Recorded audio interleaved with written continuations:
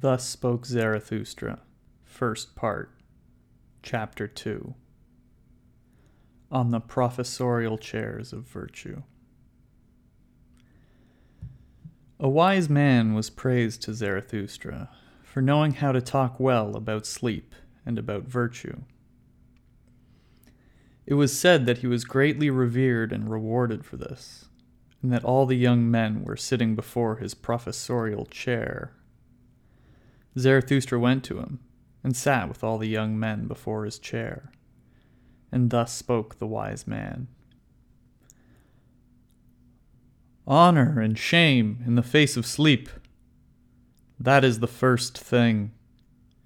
And avoid all those who sleep badly and stay awake at night. Even the thief feels shame in the face of sleep.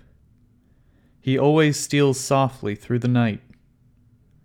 But shameless is the night watchman. Shamelessly he bears his horn. It is no simple art to sleep. It is necessary, after all, to stay awake the whole day before. 10 times a day must you overcome yourself. That makes for a fine weariness, and is opium for the soul. 10 times must you reconcile yourself with yourself again, for overcoming is bitterness, and the unreconciled sleep badly. 10 truths a day must you discover, else you will still be seeking truth at night, and your soul will stay hungry. 10 times a day must you laugh and be cheerful, else your stomach will disturb you during the night, that father of sorrow. There are few who know this, but one must possess all the virtues in order to sleep well. Shall I bear false witness? Shall I commit adultery? Shall I covet my neighbor's maidservant? All that would not sit well with sound sleep. And even if one has all the virtues, there is one more thing to know how to do, to send even the virtues to sleep at the proper time, that they might not quarrel among themselves, the good little females, and over you, you unfortunate man. Peace with God and one's neighbor. Thus does sound sleep will it, and peace even with one's neighbor's devil, else he will be haunting you at night. Honor authority and obedience, and even crooked authority. Thus does sound sleep will it. How can I help it if power likes to walk on crooked legs? For me, the best shepherd will always be he who leads his sheep to the greenest pasture. This sits well with the soundest sleep. I do not want much honor, nor great treasures. That inflames the spleen. But one sleeps badly without a good name and a modest treasure. The company of a few is more welcome to me than evil company, but they must come and go at the right time. This sits well with the soundest sleep. Most pleasing to me are the poor in spirit, for they promote sleep. Blessed are they, especially when one always concedes that they are right. Thus runs the course of the day for the virtuous. And when night comes, I am careful not to summon sleep. He will not be summoned. Sound sleep, he who is Lord of the virtues. Instead, I think what I have done and thought that day. Ruminating, I ask myself, patient as a cow, so, what were your 10 overcomings? And what were the 10 reconciliations, and the 10 truths, and the 10 laughters with which my heart enjoyed itself? Weighing such considerations, and rocking in the cradle of 40 thoughts, I am suddenly overwhelmed by sleep, the unsummoned Lord of the virtues. Sleep taps on my eyes, then they grow heavy. Sleep touches my mouth, then it stays open. Verily, on soft souls it comes to me, that dearest of thieves, and steals my thoughts away. Stupid I stand there, like this professorial chair, but not for long do I stand like this. I am already lying down. When Zarathustra heard the wise man speak thus, he laughed in his heart, for a light had thereby dawned upon him, and he spoke thus to his heart. What a fool this wise man is with his 40 thoughts, and yet I believe he is quite expert in sleeping. Fortunate is he who dwells in the vicinity of this wise man. Such sleep is infectious, and can infect one even through a thick wall. There is even magic in his professorial chair, and not in vain have the young men sat before the preacher of virtue. His wisdom is to stay awake in order to sleep soundly. And verily, if there were no sense to life, and I had to choose nonsense, this would be for me, too, the most choice-worthy nonsense. Now I clearly understand what people were once seeking above all when they sought teachers of virtue. Sound sleep for themselves, and opiate virtues to go with it. For all these much-lauded wise men with their professorial chairs, wisdom was sleep without dreams. They knew no better sense for life. And even today there are still some who are like this preacher of virtue, and not always as honest, but their time is up. And not much longer will they stand. They are already lying down. Blessed are these sleepyheads, for they shall soon drop off. Thus spoke Zarathustra. Hey everyone, and welcome to the second chapter of the first book of Thus Spoke Zarathustra. Last time we talked about the very first entry in the actual book, outside of the prologue, on the three transformations, where Nietzsche and Zarathustra go through the three transformations of the spirit that individuals who are serious about improving themselves in particular ways go through. First, they have the spirit of the camel that likes to take a lot upon themselves and weigh themselves down with heavy thoughts or heavy challenges, and really try and improve their strengths by doing so. The second transformation was, of course, the spirit turning into a lion. The lion of the spirit is needed to create freedom for itself, to say no to duty, to say no to the values of things that have been established for thousands of years. The analogy we used was a basketball player who's really, really reverent towards the greats that have come before him, and in his pursuit to become a great basketball player himself, has to say no, has to set out his own values, set out his own techniques and strategies, because he's gotten to a point where what's been done in the past is no longer suitable for where he is. So he needs to say no to his heroes and embark sort of on his own.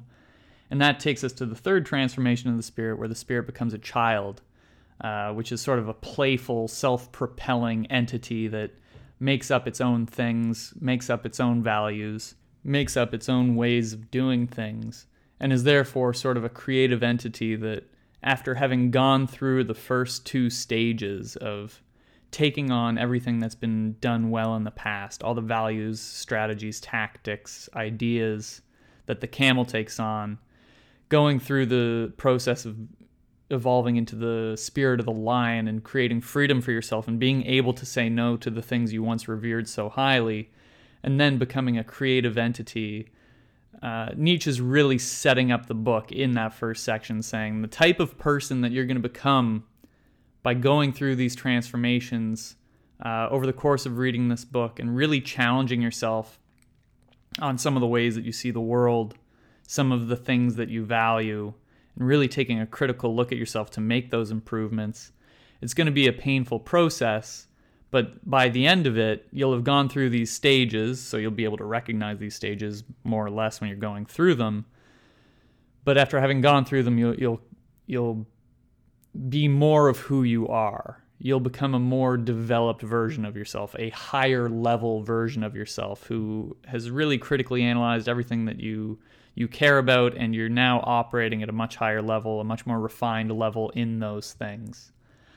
So that's the first section. Again, I said it before, but I'll say it again. I love how that's the first section, because Nietzsche's just setting up right away the idea that if you take this stuff seriously, it's going to be sort of a psychologically trying experiment, but that's the sort of disposition that you need to become more of who you are over the course of some of the self-critical thinking that Nietzsche and Zarathustra are going to be bringing upon you in this book.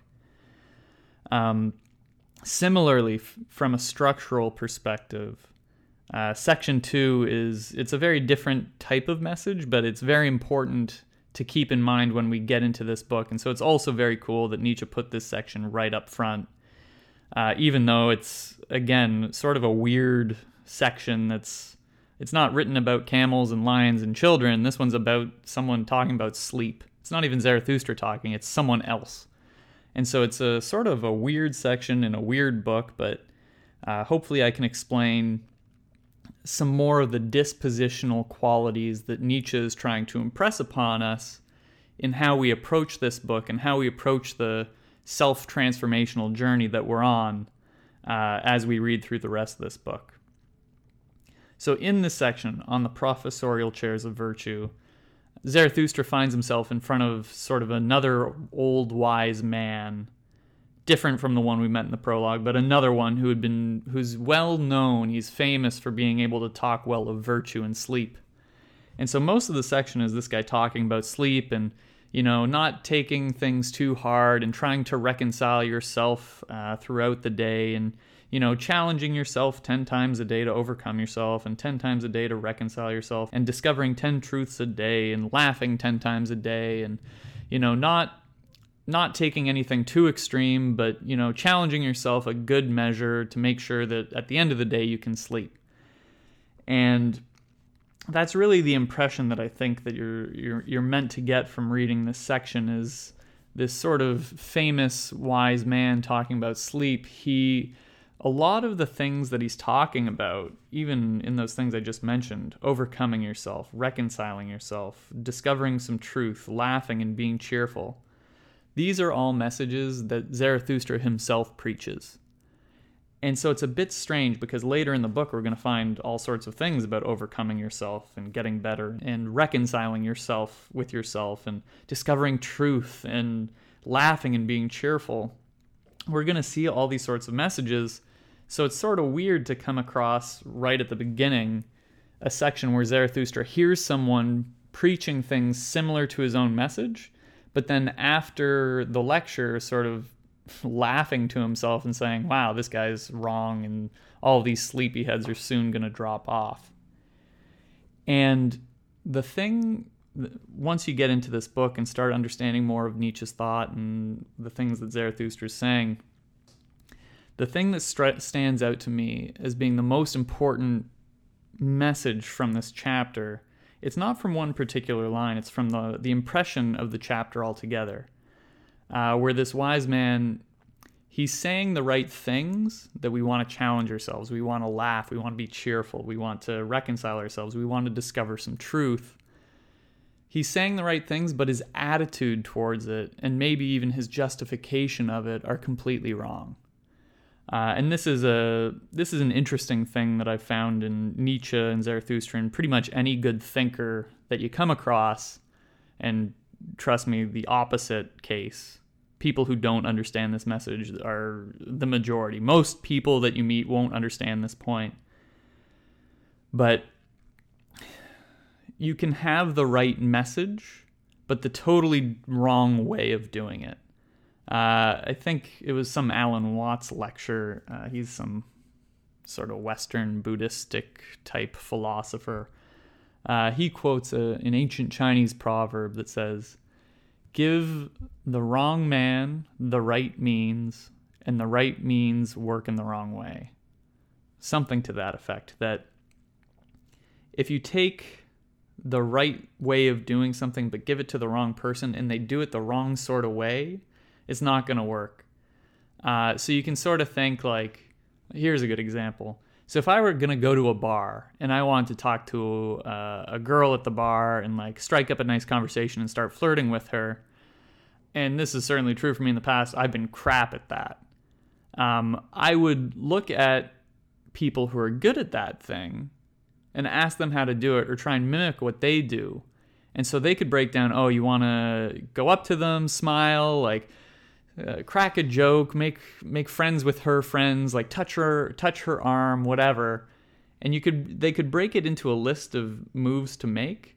But if I go in with the wrong energy or the wrong sort of disposition, or if I'm not confident, the physical cues and sort of, I hate to say vibe, but like all the psychological impact that me going into that situation with the wrong disposition and sort of my shoulders slumped forward and maybe not talking as loudly and maybe the smile's a bit too forced, all these like minor cues that are completely different in my approach versus the cool guy's approach will completely change the situation.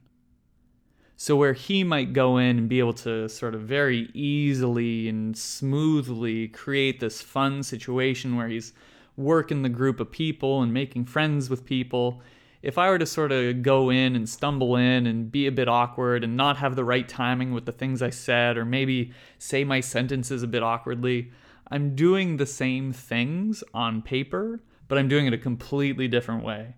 And the outcome is completely different.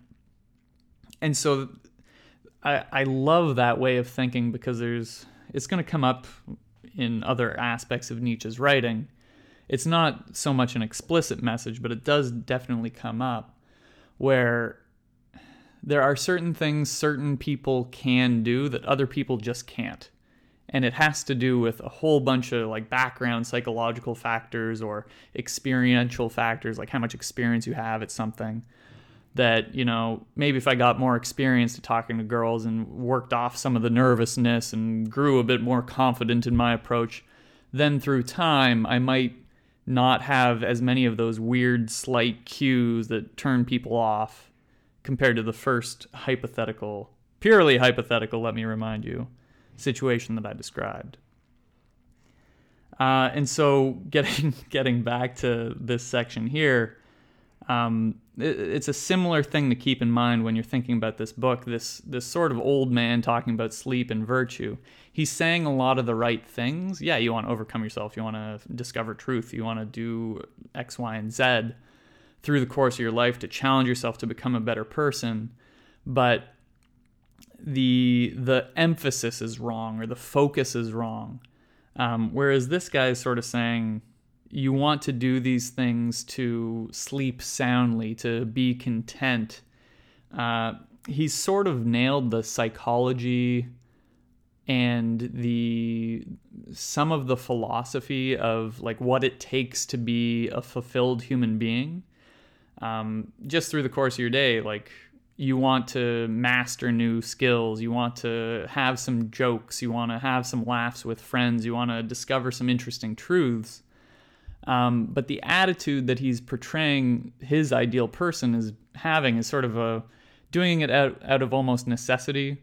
Just sort of, yeah, okay, I'll put in my time. I'll do the 10, I'll do the 10, I'll do the 10, I'll do the 10. But I'm not going to push myself too hard. I'm going to do it so that I sleep soundly. I'm not doing it out of sort of a passionate necessity to improve myself. I'm doing it so that, you know, I don't get bored, that I can go to sleep, that I can be fairly confident in my abilities, that I can sort of be on the right track. And even though Zarathustra doesn't really get into it in this section, simply because the rest of the book is sort of built on the theme of this, Zarathustra and Nietzsche's message is that this self-improvement and being the best of who you are and trying to align yourself with that aspect of reality, it's not something you should take a sort of lackadaisical attitude towards. It's something that you should be in love with, that you should be crazy about, that you should absolutely want more than anything else. Otherwise, you simply won't have the passion behind what you need to do to get over certain hurdles that you face along the way. I'm not sure if I've mentioned this quote on the show before. But there's a great Steve Jobs quote that a friend of mine shared with me, and I use it all the time in reference to this sort of stuff. Steve Jobs said that, and of course, just like every other quote that I don't have written in a book in front of me, I'm going to butcher this massively. Steve Jobs essentially said that passionate people are essentially insane, in the sense that in the course of doing something, the passionate person will come across an obstacle or a hurdle that is so high or so hard to get past that any sort of sane, rational person weighing the pros and cons of spending a lot of time dealing with that obstacle, they'd simply say, it's not worth it. As a rational person, I'm going to walk away and do something else. Whereas the passionate person gets so involved, so in love, so crazy about whatever it is that they're pursuing, that they're willing to put in whatever time and energy it takes to get past any hurdle. And so, whether you're developing a certain skill or aspect of yourself or trying to make yourself the best version of yourself as possible, that passion, that sort of mad desire to be the best version of yourself as possible, is the attitude that Zarathustra and Nietzsche, throughout the rest of this book, want you to have. It's the underlying it's the underlying trait that sort of pins together what we talked about in the first section about the spirit becoming a camel, the spirit becoming a lion, the spirit becoming a child. You need to be so in love with becoming a better version of yourself or becoming better at a certain thing that your mind is willing to bow down like the camel and take upon itself the greatest things that have ever been thought or done. Your spirit, your mind needs to be so in love with the idea of getting better that it sees those idols that it's looking to as being almost these perfect, wonderful instances of the characteristics or traits that it's trying to get better at. That when it comes to thinking that you could be equal to those people or heroes or ideals that you hold up up on a pedestal somewhere, that it's hard for you to think that you could even be that good. You need to be so passionate that you go through those transformations of the spirit, that you are the camel, that you have to become the lion to sort of kill those things you find holy. And you have to love what you're working on so much that you eventually become that child who's so skilled at the things that you're doing and so capable of operating within those spheres that you can be like a kid at play who's just, playing creatively with whatever and very masterfully operating in that sphere and creating new ways of doing things. And so right after that first section where Nietzsche sort of says, this is the mindset, or these are some of the mental transformations that we're going to go through, the very second section, it's sort of a message of, okay, that's the transition that our brains are going to go through, our minds are going to go through in the areas that we're focusing on. And in the second section, he says, along with that, or even to necessitate that, we need to have this attitude of passionate love for what we're working on, and not just, oh yeah, I'll overcome something because, it'll make me feel slightly better, slightly more fulfilled. Oh, I'll discover some truth because it helps me sleep at night, and I'll be friends with my neighbor. It's a difference in attitude. A lot of the same things are going to happen, but Nietzsche and Zarathustra very much want you to be much more passionate about what you're working on. And I've used a number of different examples of some of the areas that you could do that in if you want to become better at a certain sport, or you want to get better at a certain subject, or you want to get better at your job. It helps if you're that passionate, but a lot of times we're faced with things in life that we're not exactly that passionate about. So, for instance, a lot of people work jobs that by no means are they passionate about. I think this is one of the biggest problems with at least young people that I've noticed growing up with, is that there's this huge emphasis on doing what you love.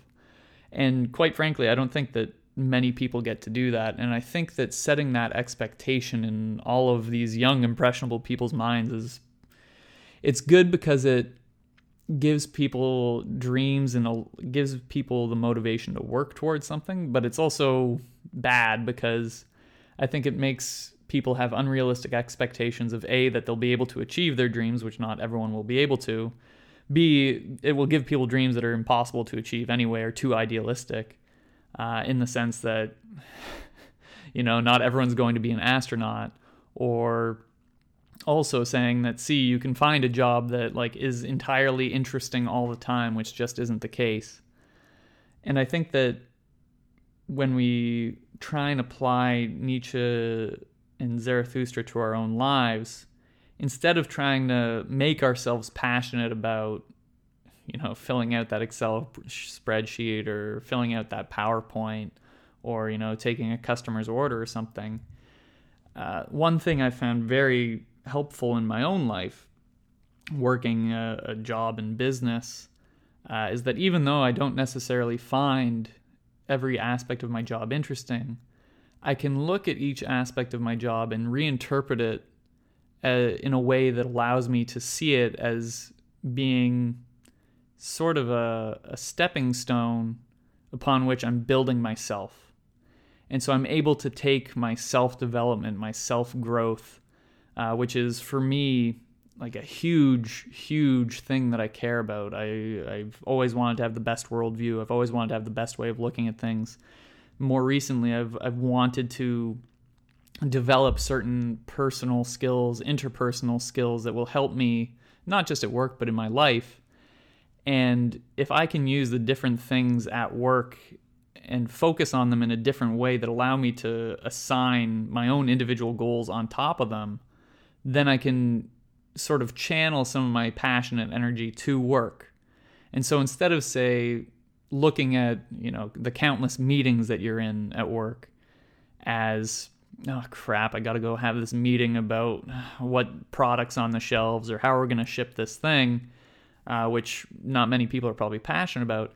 If instead of seeing the meeting in terms of what you're actually talking about, you see the meeting in terms of, this is an opportunity for me to become a more effective teammate or a more effective speaker. For me recently, I've taken it upon myself to try and have the shortest possible meetings that I can. And so instead of, talking a lot or talking around a bunch of issues or over-explaining things, I'm challenging myself to become as effective as possible at holding a short meeting where everyone walks out of there knowing exactly what needs to be done, with no one being alienated or feeling bad. And so I've been able to take a rather mundane thing and take something that I'm passionate about, my self-development, in this case, effective communication, effective delegation, effective teamwork, and map that on to what I'm actually doing, and thereby be able to become a bit more passionate or a bit more interested in what I'm doing. And so, rather long tangent, coming back to Nietzsche and Zarathustra, yeah, they want us to live passionately. They want us to really care about something and to, I guess, deal with the objection that some people might have about, I'm working this job, or there's nothing I'm passionate about in the work that I'm doing. I challenge you guys to really take a look at things you are passionate about.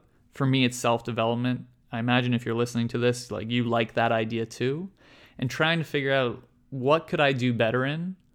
And how can I take some of the mundane things about my day and use those to get better? And so I don't have much to actually say about any of the particular sentences in this section.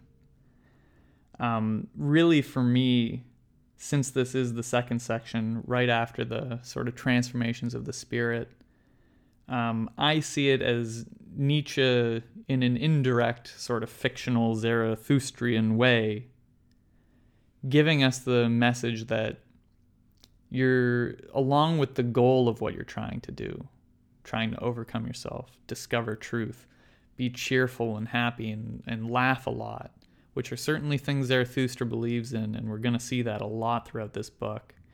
He's really setting up the attitude that we have to have. To really care about what we're doing and really focus on what speaks to us as being something that we're passionate about. It's not about having all the virtues, like this old man says. It's not about trying to just get through the day so that you can go and have a sound sleep. Sometimes if you're so passionate about something, you work into the small hours of the morning working on it.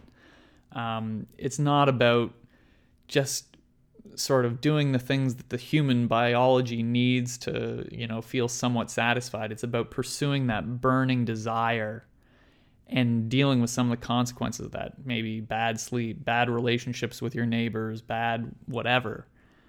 And so I think as we get into this book, along with the things that we've learned in chapter 1, I really want you guys to keep in mind, like, what is my attitude towards myself? What is my attitude towards the things that I care about? Do I really, really care about one particular thing or a group of things? Do I want to become a better person? Do I want to become more skilled in a particular area? How can I do that? Is there a way in my day-to-day life I can use my daily routine or my daily activities as a vehicle on top of which I sort of build aspects of myself? And really challenge yourself to take it seriously and do things passionately. Because that way, just like we said about Steve Jobs, when you come across the obstacles that will get in your way in the developmental areas that you care about, you're going to be so in love with the idea of being a better version of yourself, or so in love with the idea of some of the benefits of being a better version of yourself, that you're willing to put in the time and effort to get through those barriers. And in doing so, put your mind, put your spirit, put your worldview through the sorts of transformations that were outlined in chapter 1, where you take the things that you love and put them on a pedestal and really work towards those things. Then once you've built yourself up higher and higher based on your emulation of those idols, being able to say, no, now I'm the equal of these idols. Develop that line in your spirit to say, I am the equal of these things. I need to get past them and develop my own ways of doing things that there are no more examples around me for. And then be creative like a child and just become truly amazing at what you can do and who you are. And again, I've said it before, I have found nothing more satisfying in my life than becoming a more developed version of myself and being able to take on challenges that no one else would really be able to take on, or approach a situation with the right amount of tact and skill, informed by these things that I've worked on, in such a way that, I'm the cool guy at the bar, to harken back to my earlier example. Or in a meeting at work, I can break unpleasant news or say something a little bit that goes against the wishes of my boss, but do so in a way that is skillful and informed and positive and constructive, and that doesn't get me in trouble. By becoming the master of who you are and the master of your virtues and becoming a better version of yourself, you become just so skillful at dealing with the world in a way that is truly just wonderful to experience. And as we've mentioned a number of times, it's going to suck. Parts of it are going to suck. You're going to come up against obstacles you don't know how to get past. You're going to come up against obstacles where you look at yourself and you're so disappointed in who you are and the fact that you can't get over that hurdle, or that you've been so dumb that you've missed something completely up until now that anyone else could have seen. But really, having that attitude of passionate, wanting so strongly to be a better version of yourself, it's sort of that fire under your ass that it hurts, but it gets you going, and it gets you going to good places. So that's chapter 2, everyone. Thank you very much for joining, and I'll see you in chapter 3. Hey everyone, thank you so much for joining. I really hope you enjoyed the show today. If you know anyone who you think might like this, your friends, your family, your loved ones, coworkers, anyone who you think might be interested in the message, feel free to share with them. It's very helpful to me, very helpful to the show, and gets out some of the hopefully good ideas that we're trying to spread. If you have any questions, comments, very hateful things to say, you can reach me on my website at alexdrake.ca. I'm also on Twitter at AlexJDrake. Feel free to subscribe in iTunes, rate in iTunes. Anything you can do to help the show is great, and I hope you all enjoy it. Thanks.